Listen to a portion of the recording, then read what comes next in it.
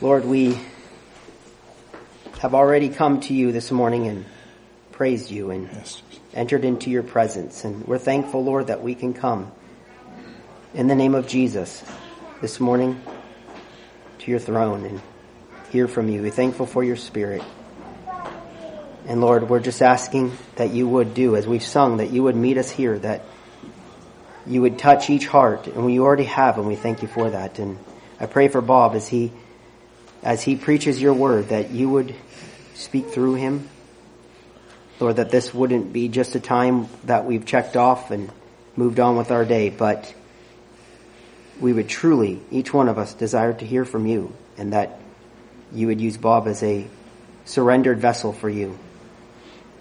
Lord, help us to be humble. Help us to be honest with our own hearts and seek you and love you with all of our hearts. As the song said, Lord, help us to truly hunger. Draw us, Lord. Lord, we also want to lift up these prayer requests that have been asked for. We pray for the Hertzlers as they travel this coming week. We pray for your traveling mercy. You'd go with them, use them, bless them. Thank you for Amanda's willingness to go and serve. And I pray you would bless her with grace, with your strength, your energy, and use her as a vessel. Lord, I pray that you would go before her now, and even of these hearts of these Muslim people, that you would be preparing and breaking up that ground and preparing conversations and giving Amanda the boldness to preach and to speak your word. Lord, I also pray for Timothy and Miriam as they travel, that you bless them and give them your mercies and use them for your kingdom. Help them to serve you as they go, even though they're working. Lord, also pray for Trevor's dad and this heart and lung issue. We pray that you would give them wisdom and the funds needed, and that you would, if this treatment would work, Lord, you would anoint that. And Lord, just also we want to remember Abigail and Kawita, that you would give them grace, help them to have faith, trust in you, and we pray for healing with the cancer they have. Lord, once again, send your Spirit, anoint our brother, we pray in the name of Jesus. Amen. Good morning. I have to admit, I struggled a bit with the preparation of this sermon. There's typically, in my mind, there's probably far more if you studied it out, but there's typically two different types of way of preaching. There's expository, where you're looking at a verse, and what does this verse mean? And let's break this verse down, and how does it apply to our life? And then there's evidential preaching, where basically I'm serving as a prosecutor and a defense attorney, and I'm giving all the evidence I can, most of which out of the Bible, most of which are verses after verses after verses as evidence in one direction to another, and let you guys become the judge and decide. Not very good at that latter one. I would much rather talk about purity today. I'd much rather talk about God's desire for us to follow Him today. I'd much rather do such. But it seemed to me that seems to be every time I preach, I'm preaching on that hobby horse. And so I thought, I'm going to break out of my fear and I'm going to preach doctrine. And so we're going to have to go through evidence here. And so I had this great idea. I even approached an artist friend of mine, and I had this idea. What we're going to do is we're going to talk about predestination. We're going to talk about free will. In fact, the title of this is, Do We Have Free Will? I'm going to talk about whether it's God's sovereignty or our free will. And I want to hit this doctrine, and I approached my artist friend, and I said, obviously we all believe in free will here, so this is what we're going to do, is I want him to draw a piece of paper that I could hand out that had a fortress. And in this fortress is going to be the key verse, the pinnacle verse in my mind of what free will is. For God so loved the world that He gave His only beloved Son, that whoever believes, right? Free will. You have a choice to believe. So that is the pinnacle belief of free will. And I was going to put that in the middle of the fortress. And then outside the fortress, I was going to put a bunch of other verses that we can talk about. Before we go there, though, I decided not to do that, because as I was studying this out and thinking about it, it's not that easy. It's really not that easy. When I was growing up, and I probably shared this story with you before, but when I was growing up, I believed, and don't laugh, I was a little boy, I believed wholeheartedly that I was the only living human being in the entire world. Everybody else were robots. They were all placed here as an experiment. I was dropped by aliens, and they wanted to see how humans could live here, and so everybody was like artificial. And when I wasn't in the room, they just got turned off and laid into a corner someplace. And they had different models because, they grew older. It was several years that I believed it. So I had free will as the only one in the entire world as an experiment of aliens. That's how long I believed in free will. So today I want to talk a little bit more about, I don't believe that anymore, by the way. I firmly believe those around me are mostly real. So, as I said, I had this thing here, and I wanted to have that verse right in the center. And then on the outside of that fortress, I wanted to have the enemies to this thought. Some of these verses that people can point at and say, you don't really have free will. So I was going to have verses like this one. This is most of chapter 9, chapter 9 of Romans, starting in verse 9. For this is the word of promise. At this time I will come, and Sarah shall have a son. And not only this, but when Rebekah also had conceived by one man, even by her father, even by our father Isaac, for the children not yet being born nor having done any good or evil, that the purpose of God according to the election might stand, not of works, but of him who calls.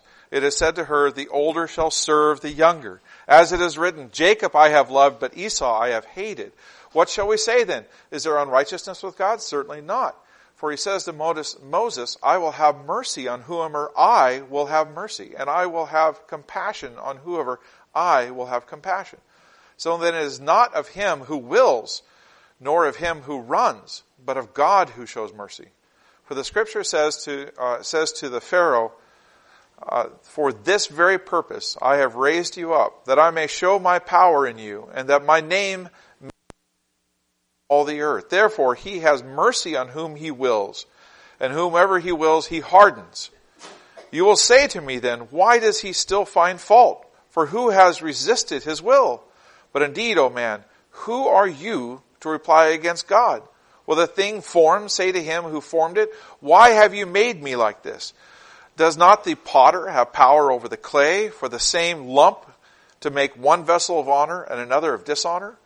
What if God, wanting to show his wrath and to make his power known, endured with much long sufferings the vessel of wrath prepared for destruction, and he that might make known the riches of his glory on the vessel of mercy, which he has prepared beforehand for glory, even us whom he called, not of the Jews, but also of the Gentiles? As he says also in Hosea, I will call them my people who were not my people, and her beloved who were not beloved. And it shall come to pass in the place where it was said to them, you are not my people, there they shall be called sons of God. And it goes on and on and on. If you look at 9, if you're looking at chapter 9 and you have this mindset of we have free will, and all you read is chapter 9, you're kind of struggling. You're struggling with the whole free will bit. God says, I'm going to make this vessel of honor and this vessel of dishonor. I'm going to make this piece of clay into a beautiful flower pot for a young man to be able to give to his betrothed. And this piece of clay I'm going to make into a chamber pot. It seems like it's God's decision, not ours, right? It doesn't stop there. In Proverbs 16:9, the heart of man plans his way, but the Lord establishes his steps. Daniel 4:35, all the inhabitants of the earth are accounted as nothing, but he does according to his will in the host of heaven and among the inhabitants of the earth. And no one can ward off his hand or say to him, what have you done? Isaiah 43:13, even from eternity I am he, and there is none who can deliver out of my hand. I act, and who can reverse it?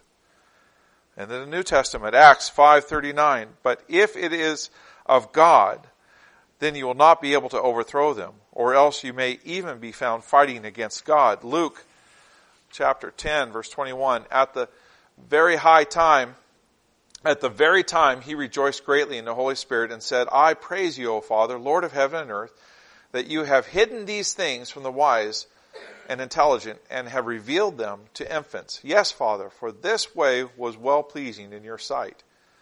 Back to Acts chapter 18, verse 21. But taking leave of them and saying, I will return to you again if God wills.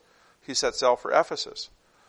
And it seems in explanation of that, James says this in 4:15. Instead, you ought to say, if the Lord wills, we will live, and also do this or that.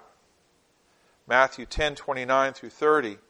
Are not 2 sparrows sold for a cent, and yet not one of them will fall to the ground apart from your Father? But the very hairs of your head are all numbered. Ephesians 1:11. We're getting pretty dangerous to proving the case that there is no such thing as free will here. Ephesians 1:11. Also we have obtained an inheritance, having been predestined according to his purpose, who works all things after the counsel of his will. Acts 17:26. And he has made from one blood every nation of men to dwell on earth, the face of the earth, and has determined their pre-appointed times and boundaries of their dwellings. As far as God having full will and everything is sovereign. I had a friend once, the fellow that was the best man in our wedding, in fact. I went out with him a while back, and he was saying he firmly believes in the sovereignty of God. The fact to the point, God just determined I did that before I did it. I mean, that was his mindset. Everything is his determination. Well, you got to grapple with you mean Hitler? Mussolini? You mean Saddam Hussein? All these things are God's will. Isaiah 45:6 through 7. Anybody who's wrestled with this has got to hit this verse. You've got to, so you all have probably opinions on this verse, but I got to tell you, if you were just studying it for what it says, I am the Lord, and there is no other. I form light and create darkness. I make well-being and create calamity. I am the Lord who does all these things. Folks, I looked up that word calamity. It's translated in the King James 442 times as evil. Well-being and created evil. It's translated 59 times as wickedness. It's translated 25 times as wicked. As mischief, 21 times. As hurt, 20. As bad, 13. As trouble is 10. You get the idea? You can't just easily say, God is love. God has created light. God has created all things good. All things good come from the Father of lights. We can say all that.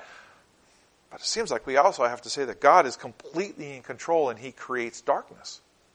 He creates those hard times. Again, I was going to put all these verses on the outside of that fortress.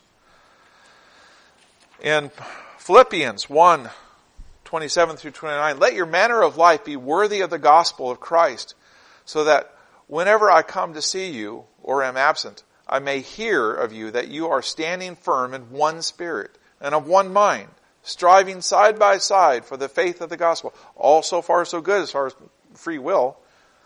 And not frightened in anything by your opponents. This is a clear sign to them of their destruction, but of your salvation, salvation that from God. For it has been granted to you for the sake of Christ that you should not only believe in Him, but also suffer for His sake. It's easy for us to point at it and go, well, it's been granted that you could suffer. No, it also says it's been granted. Your very belief is from Him. We all know that one verse, right? It says, no one can come to the Father but through me, and no one can come to me unless drawn by the Holy Spirit. It does seem like. We even sang a song this morning. My wife was elbowing me during one of those hymns. The first hymn that you sang, it said there that what did it say? Yeah, we can't come to you unless you draw. And we have this, that's in the Bible, and we believe this. So, free will? Can we just walk down the street and not be drawn by God? I mean, it seems like it's clear that there is some sovereignty of God in all this. Genesis 45, verse 5. And now do not be distressed or angry with yourselves because you sold me here, for God sent me before you to preserve life. You all remember the story of Joseph there. Romans 8:28. We know that for those who love God, all things work together for good, for those who are called according to His purpose. And in John 15:16, you did not choose me. How do you fight with that? If you truly want to hold on to this, I have free will to choose God or choose evil. For you did not choose me, but I chose you and appointed you that you should go and bear fruit, that your fruit should abide, so that whatever you ask the Father in my name, it may be given to you. Now there's context here. There's things we could talk about. That's specifically speaking to several people that were chosen, disciples, apostles, etc. Maybe it's not talking about the grand theology of everybody being chosen. You have to be chosen, and therefore there are those who are chosen for destruction. There's lots of things to say in context of all of those verses. And that could have been my sermon. We could have just been nice and safe in that. But I really have a feeling that our problem, if I can do this without thinking about how to do it,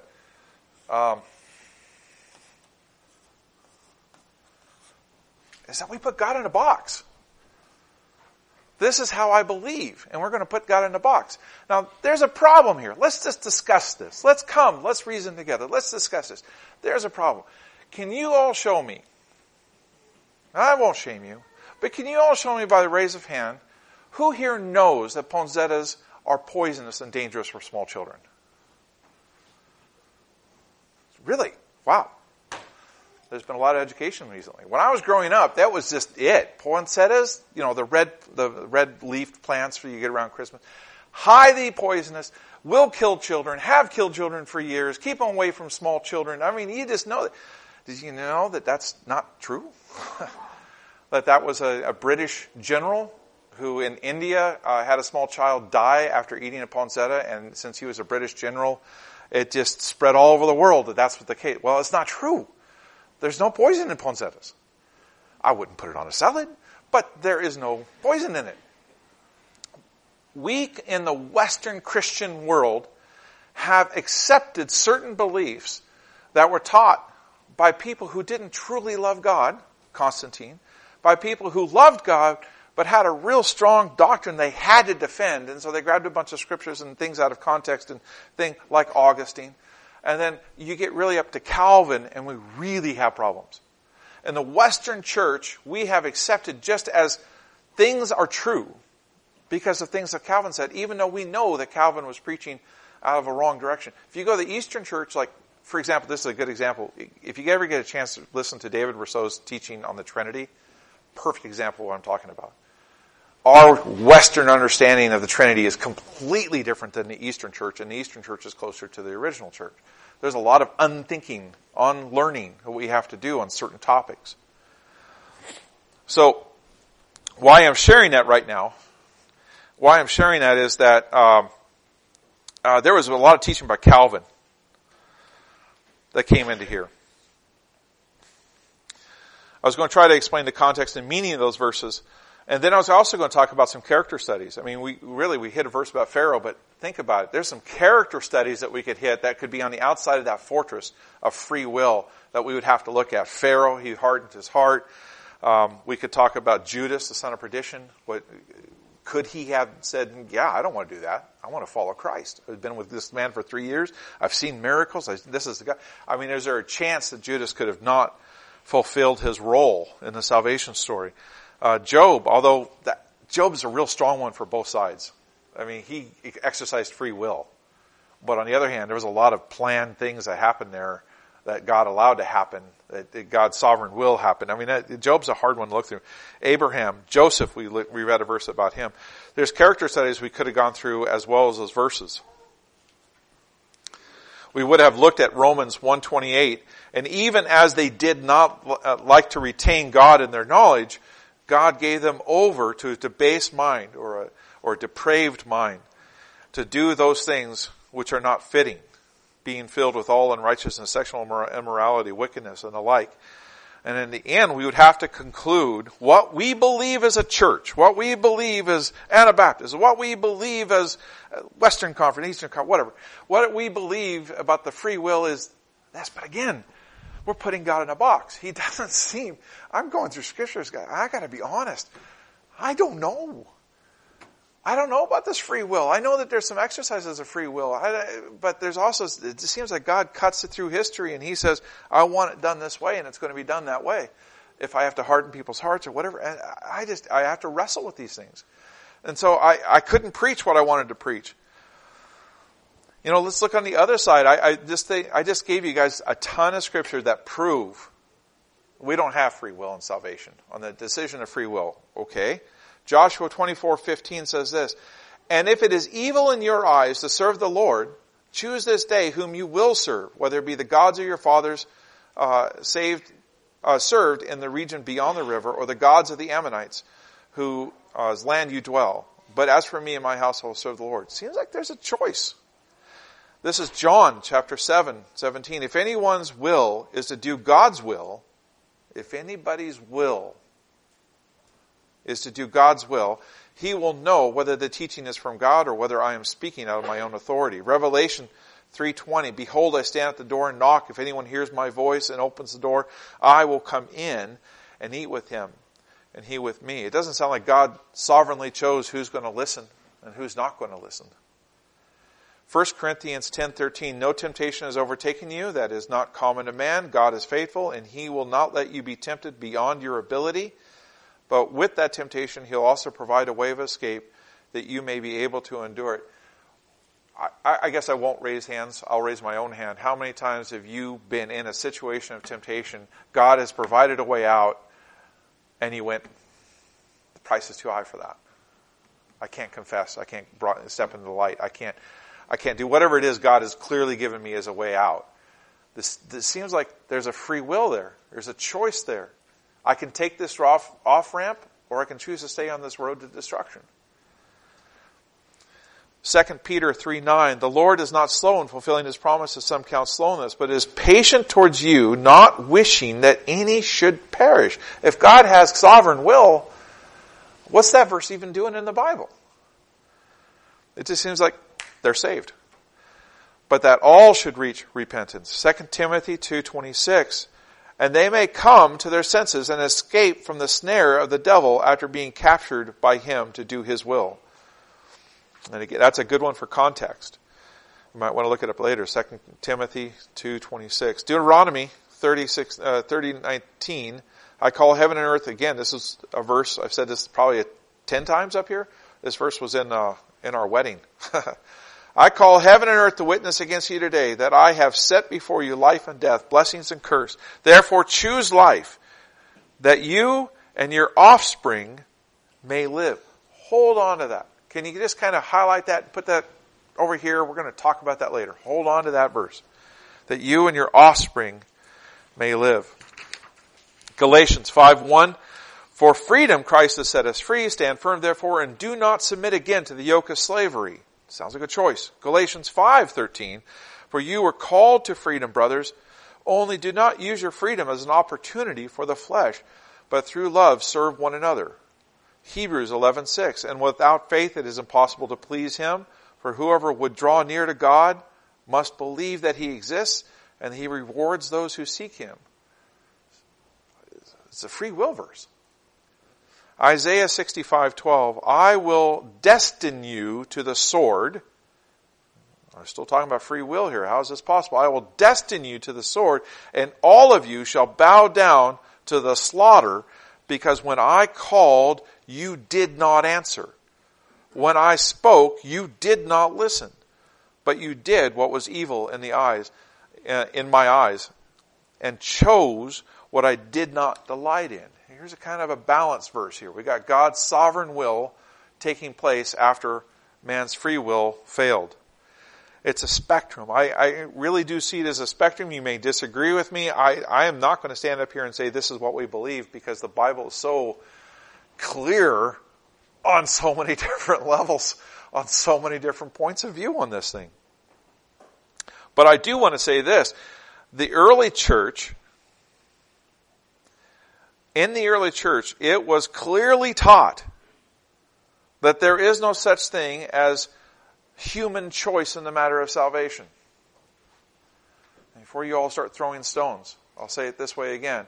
It was clearly taught that there was no choice in whether we accept salvation or not. It was a God's sovereign will thing, because all of our flesh was completely corrupt, and the only thing that was good within us is the spirit that's trapped in the evil flesh.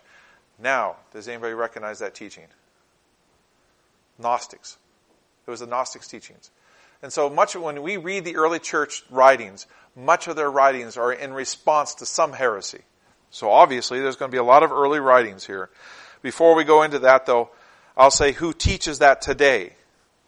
I appreciate these people. Can I say that at the beginning before I do these two quotes? The two teachers I'm about to quote, I appreciate their teachings. I listen to them. I really appreciate what they have to say. One of them, the most articulated stance on end times theology I've ever heard. And I really appreciate what he has to say about it. And it's not Steve Gregg, by the way. So, but I always tell you that these two guys, I like them. This church has even handed out sermons from this first guy I'm about to quote. It doesn't mean you're not a Christian because you don't believe in this free will thing or God's sovereign thing. How it works out in your life is what I would say. Let's not divide the church unnecessarily. But let's try to see if in the thinking here we can come up with what we believe or what we think personally. Maybe not as a corporate being, but let's just think of it as. Anyway, one of this, God sovereignly versus our free will, the first snag you hit is this idea of total depravity. Something taught by Calvin, right? Total depravity is the first of the 5 points of Calvinism. Paul Washer defines total depravity as the doctrine that fallen man is unable to love, obey, or please God. Total depravity teaches that an unsaved man is completely incapable of loving or obeying God. It is also known as total inability. Your inability to love God. If you're not saved, you can't be saved unless God quickens your heart. R.C. Sproul, really appreciate this guy. Don't agree with his stance on this, but anyway, R.C. Sproul stated it this way: it is because of this condition that the verdict of Scripture is heard. We are dead in trespasses and sins. Ephesians 2:1. We are sold under sin. Romans 7:14. We are in captivity to the law of sin. Romans 7:23. And by nature, children of wrath. Ephesians 2:3. Only by the quickening power of the Holy Spirit may we be brought out of the state of spiritual death. It is God who makes us alive as we become His craftsmanship. Ephesians 2:1-10. By quickening, scroll is meaning that a non-believing fellow walking down the street is incapable of choosing or even seeing the goodness, the holiness, and the perfect God's offer of salvation. The Apostle Paul does write that without this is not scroll anymore. The Apostle Paul does write that without Christ we are slaves to sin. In Romans 6:20. Dead in our trespasses and sins. Again, Ephesians 2:1. The Bible clearly teaches that human beings are depraved. We inherit a sinful nature that tempts us to do evil. We are all committed to sin and therefore stand guilty before God, deserving death. Romans 6:23. There is no righteousness. There is no righteous. No, not one. Romans 3:10. Without Christ, we are depraved sinners in need of a Savior. But here's the step here. Calvinism takes it one step farther. He takes it to such an extreme that to say that human beings are utterly incapable of believing in, obeying, or pleasing God. By doing so, Calvinists remove free will from the equation. We are not capable of making a free will decision to follow Christ. Salvation cannot be a basis of free will and must instead be on the basis of God's choosing who is saved and who is not. I hope you get that little snippet. We are truly sinful, and there is an awakening, if you will, by the Holy Spirit, a calling by the Holy Spirit. But if we truly say we have no choice in us, unless God acts, more so than what He already did in offering the plan of salvation to everybody, then what we're doing is we're saying that God only chose that person to be awakened and that person not to. We're back to that clay is meant for a flower vase, that one meant for a chamber pot. We got to be careful with what we say about us being incapable of choosing. If we believe that we are incapable of choosing God, then it follows suit that He has made the choice. That we cannot believe and we are incapable. Remove total depravity from the picture and the whole structure of Calvinism collapses. If man is capable of choosing God, salvation does not need to be predetermined by God and can be on the basis of our free will decision, our belief in Jesus Christ. Stated clearly in Romans 10, 9-11, that if you confess with your mouth that the Lord Jesus and believe in your heart that God has raised Him from the dead, you will be saved. This is a call. This is truth. God saves people by the foolishness of preaching. There is a choice when a person says something from this pulpit, says something in a conversation, says something over the radio, says something on a billboard. There's a choice that we can say, God, is this something you're saying to me? I want to change. For the scripture says, whoever believes on him will not be put to shame. Depravity, utter evil humanity was taught in the early church by the heretics, the Gnostics. And there's been these response here, and here's some of the responses. Here's some of the quotes. Again, the Gnostics taught you're incapable of accepting God because the only good in you is trapped within this evil flesh and it can't go past it. Justin Martyr, probably one of the earliest quotes here from 100, he said this, let some suppose from what has been said by us that we say that whatever occurs happens by a fatal necessity because it is foretold as known beforehand. This too we explain. We have learned from the prophets and we have hold it to be true that punishments, chastisements, and good rewards are rendered according to the merit of each man's actions. Now, if this is not so, then all things happen by fate. Then neither is anything at all in our own power, for it is predetermined that this man will be good and that this other man will be evil. Neither is the first one meritorious or the latter man to be. And again, unless the human race has had the power of avoiding evil and choosing good by free choice, they are not accountable for their actions. There's some more here, but for time's sake, I'm going to skip. Irenaeus says this, but man being endowed with reason, and in this respect similar to God, having been made free in his will, and with power over himself, he himself can only cause that is himself his own cause, that sometimes he becomes wheat and sometimes he becomes chaff. Tertullian, I find then that man was constituted free by God. He was master of his own will and power, for a law would not be imposed upon one who did not have the power to render that obedience which is due to that law. Nor again would the penalty of death be threatened against sin if contempt of the law were possible to a man in the liberty of his will. Man is free with a will either for obedience or resistance. And there was, like I said, there was 2 or 3 more that the early church was saying, you have free will. There is free will in the acceptance of salvation. If you believe still somewhere in the back of your mind that all flesh is totally evil, if everything I say here today is just a bunch of words, I almost guarantee you're all going to remember this next part, because it shocked me tremendously. This is a heavy thinker, but I'm warning you. Think deeply about this next part. Okay? If there is not free will in us, if we are condemned to walk in our sinfulness until God awakens us, if we truly are not capable of accepting God, what does this say about Jesus coming in all humanity? He was all man, all God, but he was all man. If he was all man, then he had inability to accept God until his Father awakened him, or the Holy Spirit awakened him. That doesn't work, right? I mean, think of this.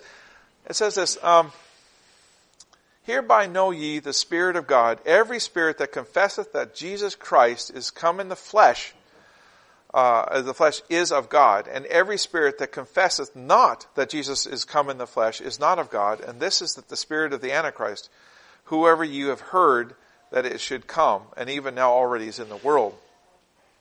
Jesus was totally human and tempted in all ways as man. Jesus was tempted. Scripture is clear that the temptation of Christ was not just a meaningless charade, but it was real serious temptation. Scripture says, for if we do not have a high priest who is unable to sympathize with our weakness, for we do not have a high priest who is unable to sympathize with our weakness, but one who in every respect has been tempted as we are, yet without sins.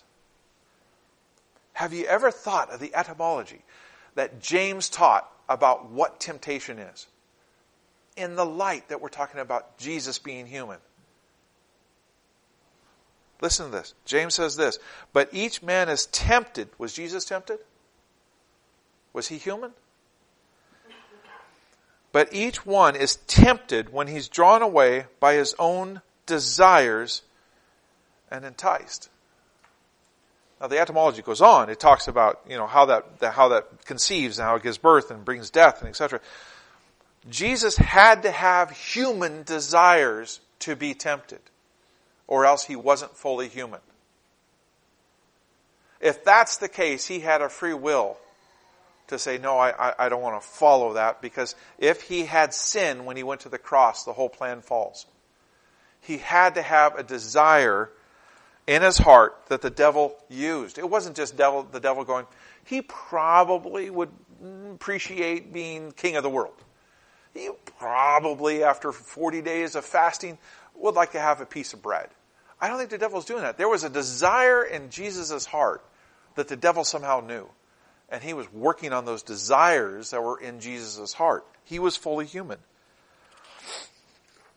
If he really didn't suffer temptation, if we were to say that in his human form, he didn't have that part of his human form that had free will, that he had to follow everything, then fine. That would agree with Augustine's original sin theory. That would agree with Calvin. But he did have free will. And to say that he wasn't tempted, then that's to say that, according to James, he either sinned or he wasn't human. You have to accept the fact that he had free will in that temptation. He had to be able to say no to that because it was a bad temptation. It was something that he didn't want to follow. We clearly believe that we are born with free will, and salvation comes from God as a gift, and we do the work of receiving it through our free will to choose Him. I think I can honestly say that. I think we all believe that we have free will to receive salvation. Here's a whole other part of the sermon. I step on the clutch and change gears a bit. We have free will in the idea of salvation. I will stand with anybody and talk to them about it. I do believe that R.C. Sproul and other people and Calvin, of course, were wrong on whether we can accept him or not. But let's talk about this other issue of free will. There's another issue of free will. Our day-to-day lives. Salvation is eternal. And that's a huge topic. And for just a minute, I want to move that topic over if possible. And let's just talk about the day-to-day. Did you know in my study, I found this, we're not the only ones to talk about whether we have free will or not. This is the topic that's discussed in the secular world. Are we subject to our nature, or are we subject to our nurture? Do we actually have free will, or don't we have free will? I got some great quotes here.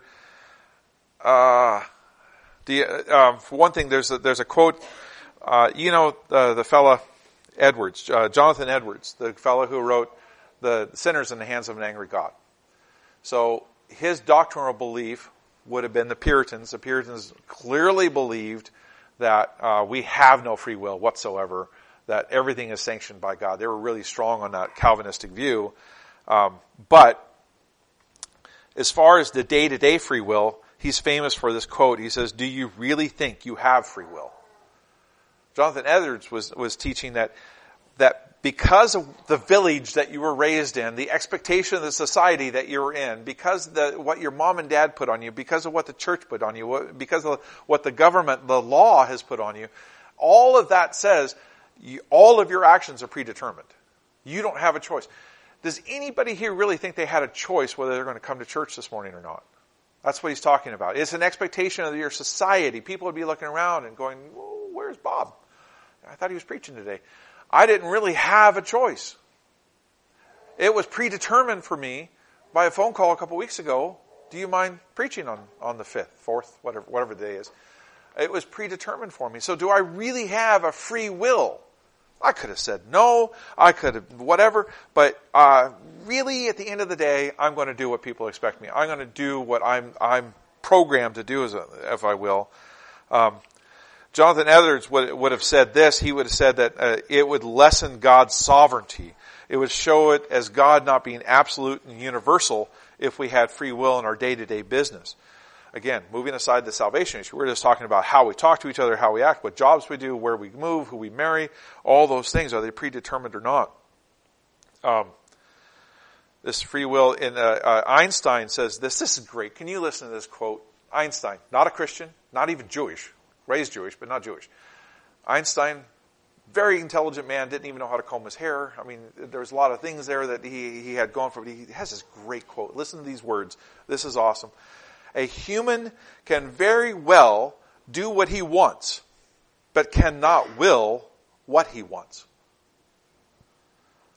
A human can very well do what he wants. So you're doing what you think is free will. You're doing what you think you want to do, but you're really driven in his opinion. You're driven to do that. And it's not him. Descartes and another French philosopher, I forget his name, but he basically said the same thing. He said that it's we think it's free will, but really it's not. We're acting out all these different things. Let's get scientific. Real thick study. I had to read through this 2 or 3 articles on this guy, and it was really hard, and it was controversial, but I tell you, pretty much now everybody's accepted this because they've done this experiment over and over and over again. But in the 70s, a guy named Benjamin Libet, a psychologist at the University of California, San Francisco, wired up the brains of these volunteers, and he did this. He said, before you use it's a panel. It was my dream when I was a kid. It'd be great. You turn these little flip switches and these lights, and they turn on sounds and they turn on lights, right? So you can imagine this panel in front of you, and he wired up the brain of these volunteers, 2 different sections of the brain. The part of the brain that's responsible for thinking, making choices, and the part of the brain that moves things, the action part of your brain, right? And he figured out through all this, and it's been confirmed over and over again in every of these studies, that as these people had these free choice, he didn't say flip that switch or do that. He just said just flip switches and buttons. The brain, a half a second before the decision, the physical brain before the thought process, made the decision for him. So in other words, the action to move to this side was triggered before the thought said, I'm going to turn that switch on. It wasn't a free will issue. It was the muscle memory doing things as the brain caught up going, I'm thinking this. Is that making sense? It was really deep article, and I had to go through. I'm trying to get it down to a level where I can understand it a little bit better.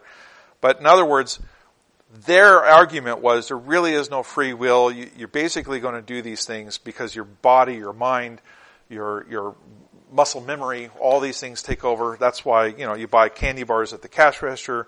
And that's why they put all these impulse buyers things up there. It's because you're not thinking to the store, I'm going to go get a candy bar. Oh, candy bar. Oh, it's sugar free. Of course. I'm going to do those things. So all these muscle memories, these conditionings, these base human fight or flight. There's a 14th century, I think this was Descartes. I'm not totally sure, but there was a 14th century philosopher who said this: we are condemned to our free will. It's a condemning thing. We are going to follow our free will, is what he says. We have the flesh to follow. We've got all these things. But here's the point I want to really stress. We were created by God in His image. There is a part of Him in us, created a little lower than the angels to exercise dominion over the rest of His creation, His earth. All this non-free will stuff aside, God places a new spirit in us. God gives us the words to say when placed in a corner. His Spirit walks beside us, and we have His Word to guide us. And light that lights our path. Our free will to choose Him starts the process of us becoming a new creation, freeing ever so slightly from the confines of our bodies and our motivations. As we get a new mind, as we get a new heart, as we get a new focus. We were watching the Valiant Man series, and he was talking about creating new neural pathways. Your flesh goes, oh, I see this, I want to do this. And we got to recognize that's evil. We can't do that. I'm going to choose, every time I see that, I'm going to go over here. And the more we train our brains to do things, we have that option. But this is the bigger thing, is the more we focus on Christ, the more we read His words and get His mind in our heart, the more we pray and interact with the Holy Spirit, the more we enter into worship because He inhabits the worship of His people, the more we do all those things, our predeterminedness changes. Our day-to-day lack of free will, because we're muscle memorying through our day, those impulses that come and make us to do this or that, those impulses get changed to be more like Christ. You know that song, I don't have time and I'm not going to sing it in front of you because it'd be really embarrassing at this moment for some reason. But I want more of Jesus, more and more of Him, that song. I want to be more like Jesus. So I'm going to give Him more of me. I'm going to give Him more of my responses. This response is not good, that response is not good. I'm going to give Him more. And I spoke this morning. I'm sure a lot of you are going, great Bob, but sounds like let's debate how many angels can dance on the pinhead. What really does this matter if we have free will and we don't have free will? If we're going to follow God, thank you very much. You could have just said that and we could have been done with all this and my throat wouldn't be so raw right now. We could have got through all of that if you just cut to the chase. But I want to go all through all of that to realize that we have this precious gift of free will that He's given us. As we become more like Him, our free will becomes more like His heart and His desire. Realize, I believe what Einstein said. I do. I think we are conditioned to do certain things. And I believe that we can give that conditioning over to God and allow ourselves to be conditioned to do the right things. It's like what He said, when you get pulled in front of a court, don't worry about what you're going to say. I'm going to give you the words. I think that process happens as we give more of ourselves to Him. When Roger gets on the phone with somebody, I think that process takes place. I think he'd probably be more willing to argue with somebody and debate them than to point out truth and love. And the Holy Spirit comes and He's been trained and He's thought and He's purposely done that. And I think we all have that ability and we need to do that. But let me say this. That there is a lot to say about how you were raised. If you're under the thumb of a judgmental parent, you're probably going to grow up judgmental. There's a lot of go-to things that happen as we're raised. Did you know that scripture when it says there in that last book of the Old Testament, when it says that God has given marriage for what reason? Everyone tell me? What's the reason for God's bringing people together for marriage? For a godly seed. Think about that verse. He's not just saying, I want more of my people. He's saying, I want godly marriages to create an atmosphere of godliness so that these children have these predetermined, if you will, this lack of free will in their life to follow good, to follow God. Gentlemen, if you're angry in the house, you're fighting against God. He created a family to raise godly seed. And as we exercise flesh in our anger, and I'll be the first one to say I'm the one who needs to hear this more than anybody else here. But as I exercise anger in the household, I am creating a lack of free will in my children that they have to fight against to get back to what God wants for them. Because God created us not for me to exercise my anger, but to exercise godliness. Women, if you're overbearing, if you're nagging, if you're resisting grace and just demonstrating grace to your children, that's something that they have to fight through to get back to the will of God for their lives. You're creating a lack of free will that's godly. They're going to have a conditioned will no matter what. Is that conditioned will to serve God and to follow God? Or their conditioned will is to follow their flesh? And I pray that God would bring them back and do that. Because God did something else too. He created this, not this building. He created this fellowship, this group of people as a 1-2 punch. Ladies and gentlemen, daddies and mommies, you create that atmosphere. What we do as a fellowship is we create a second layer of that atmosphere to encourage each other every day to follow God, to empower the saints, to equip the saints. We participate with the Holy Spirit in what we come up here to preach, what we share at the fellowship meal. Are we talking about, this is a long time, this is referred to a long time ago. Are we talking about Fords? Or are we talking about what God has done in somebody's life? Are we talking about that healing the other day, or that need for healing, or that need for prayer, or I prayed the other day and this happened. This is silly, but I lost a quarter and I prayed and there it was. Are we building faith in one another? Are we encouraging each other? Because that's that second layer. Godly seed raised there, encourage each other every day. That that provides that lack of free will that turns automatically to God before it turns to the world. We're fighting against that flesh. For the love of Christ controls us. That's 2 Corinthians 2:14.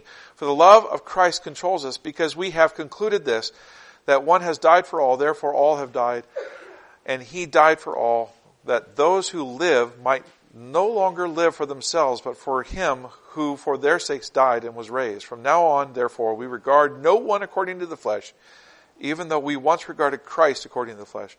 We regard him thus no longer. Therefore, if anyone is in Christ, he is a new creation. Encourage that new creation within each other. How have you been praying? How's your prayer life lately? What have you been struggling with lately? Is there anything I can pray for you? We can go on and on about that.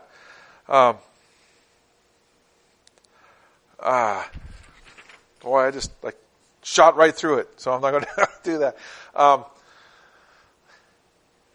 So, in the house, in the godly home that we're talking about, in this godly seed atmosphere that we're trying to create, can I encourage you, the peers that you allow in? I'm not saying don't minister to people. We've had people stay in our house for months who probably weren't the best influences. But your response to those people need to be part of that godly atmosphere. But the peers, the children who play with your children, the videos or the radio stories or even the puzzles you put together, you're focusing on these things, right? The children's stories, all that stuff. Remember, that's part of that atmosphere. And if you allow stuff to come in there, it will eat away years worth of training in just one afternoon of a child being a child of flesh. And this child's invited to play with your children, and all of a sudden, all that godliness that you tried, and you have to work back because there's this natural pull to the flesh, and we got to get back into that atmosphere. So keep that in mind. This one verse, I want you to think about one part of those little verse, and I'll end here. Don't be too scared about the time. But it says this. Paul so eloquently said it this way. In 1 Corinthians 15, 33 through 34, do not be deceived. Evil company corrupts good habits. Awake to righteousness and do not sin. For some do, not having the knowledge of God. And I speak this to your shame. Some don't have the knowledge of God. And I'm saying that to you guys because you should know this. You should be able to share the knowledge of God with your children and your children's friends and everybody that's in your sphere of influence. And it's to your shame that those people don't know God. There's a shame that you're allowing this influence coming in. Don't allow that to happen.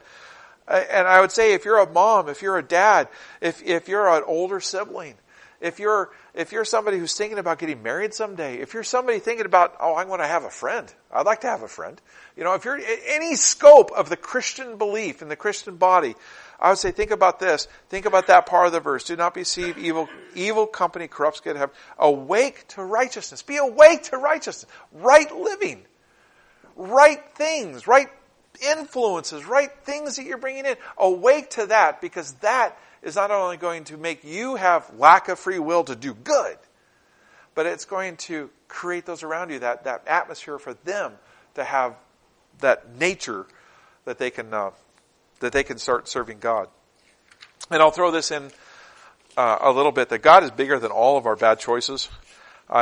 We could discuss the issue of Paul and Peter. I think I said this to somebody, and somebody were like, I don't know if I believe that. So maybe it's not as universal as I believe. But I think that Peter was called to be the minister to the Gentiles.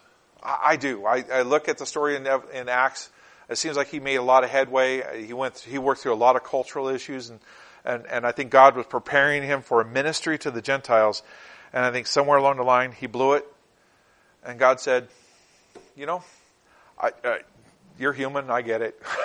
You minister to the Jews. That seems to be where you're at. I'm going to raise up this other fellow named Paul, and he's going to be the minister to the Gentiles. I think Peter missed out. I think he really did. Maybe that's not the case. Maybe that was God's plan all the way. Maybe the sovereign will of God was that whole story would happen. But I would say that he missed out. But I can say this. Clearly, there's another example of that in the Scripture. In the Old Testament, God said, you're going to all be my priests. You're all going to be my people. You're going to be my priests. You're going to be my ministers. Every single one of you. And then Moses goes up in the mountain, and he does a thing, and they come down, and here's all these people dancing around, and yuck. And they're worshiping yuck. And there's all this grossness going on. Except for one family. What was that family? The Levites. And then what does he say about the Levites? All the way through the story, he says, your inheritance is the Lord. How would you like to hear that if you were from the tribe of Judah? Your inheritance, Levites, is the Lord. You're going to be my people. You're going to be my kings. You're going to, not kings, you're going to be my priests. You're going to be the ministers. Your family and your family group. Because they didn't participate in all of that. So God's choice, His sovereign will for every single Jew to be that, got changed because of somebody's decision not to participate in evil. And if you have already made mistakes, if you've already been angry at your child and whatnot, God can change that. God can work through that, and He can work it in such a way that it becomes beautiful, and it goes down and down and down. A verse I asked you guys to highlight earlier, it talks about your children.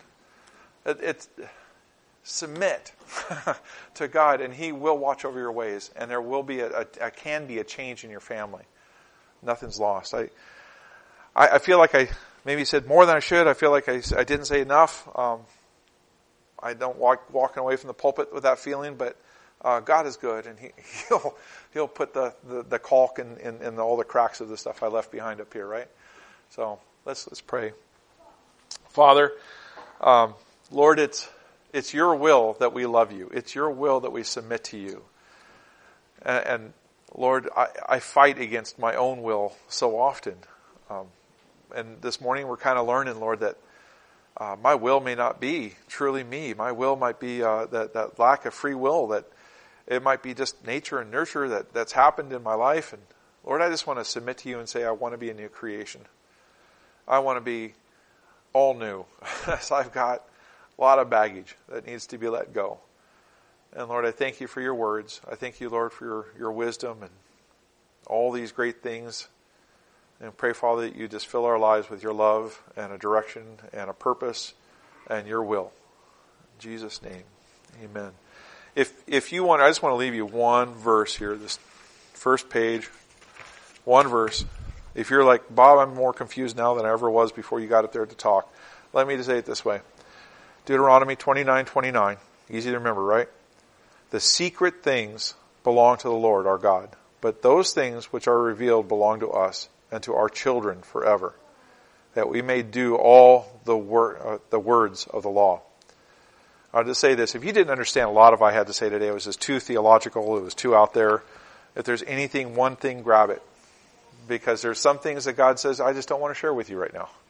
But this I do. So whatever I said today, just one or two words, hold on to those and let God grow them in your life. Let God. Thank you.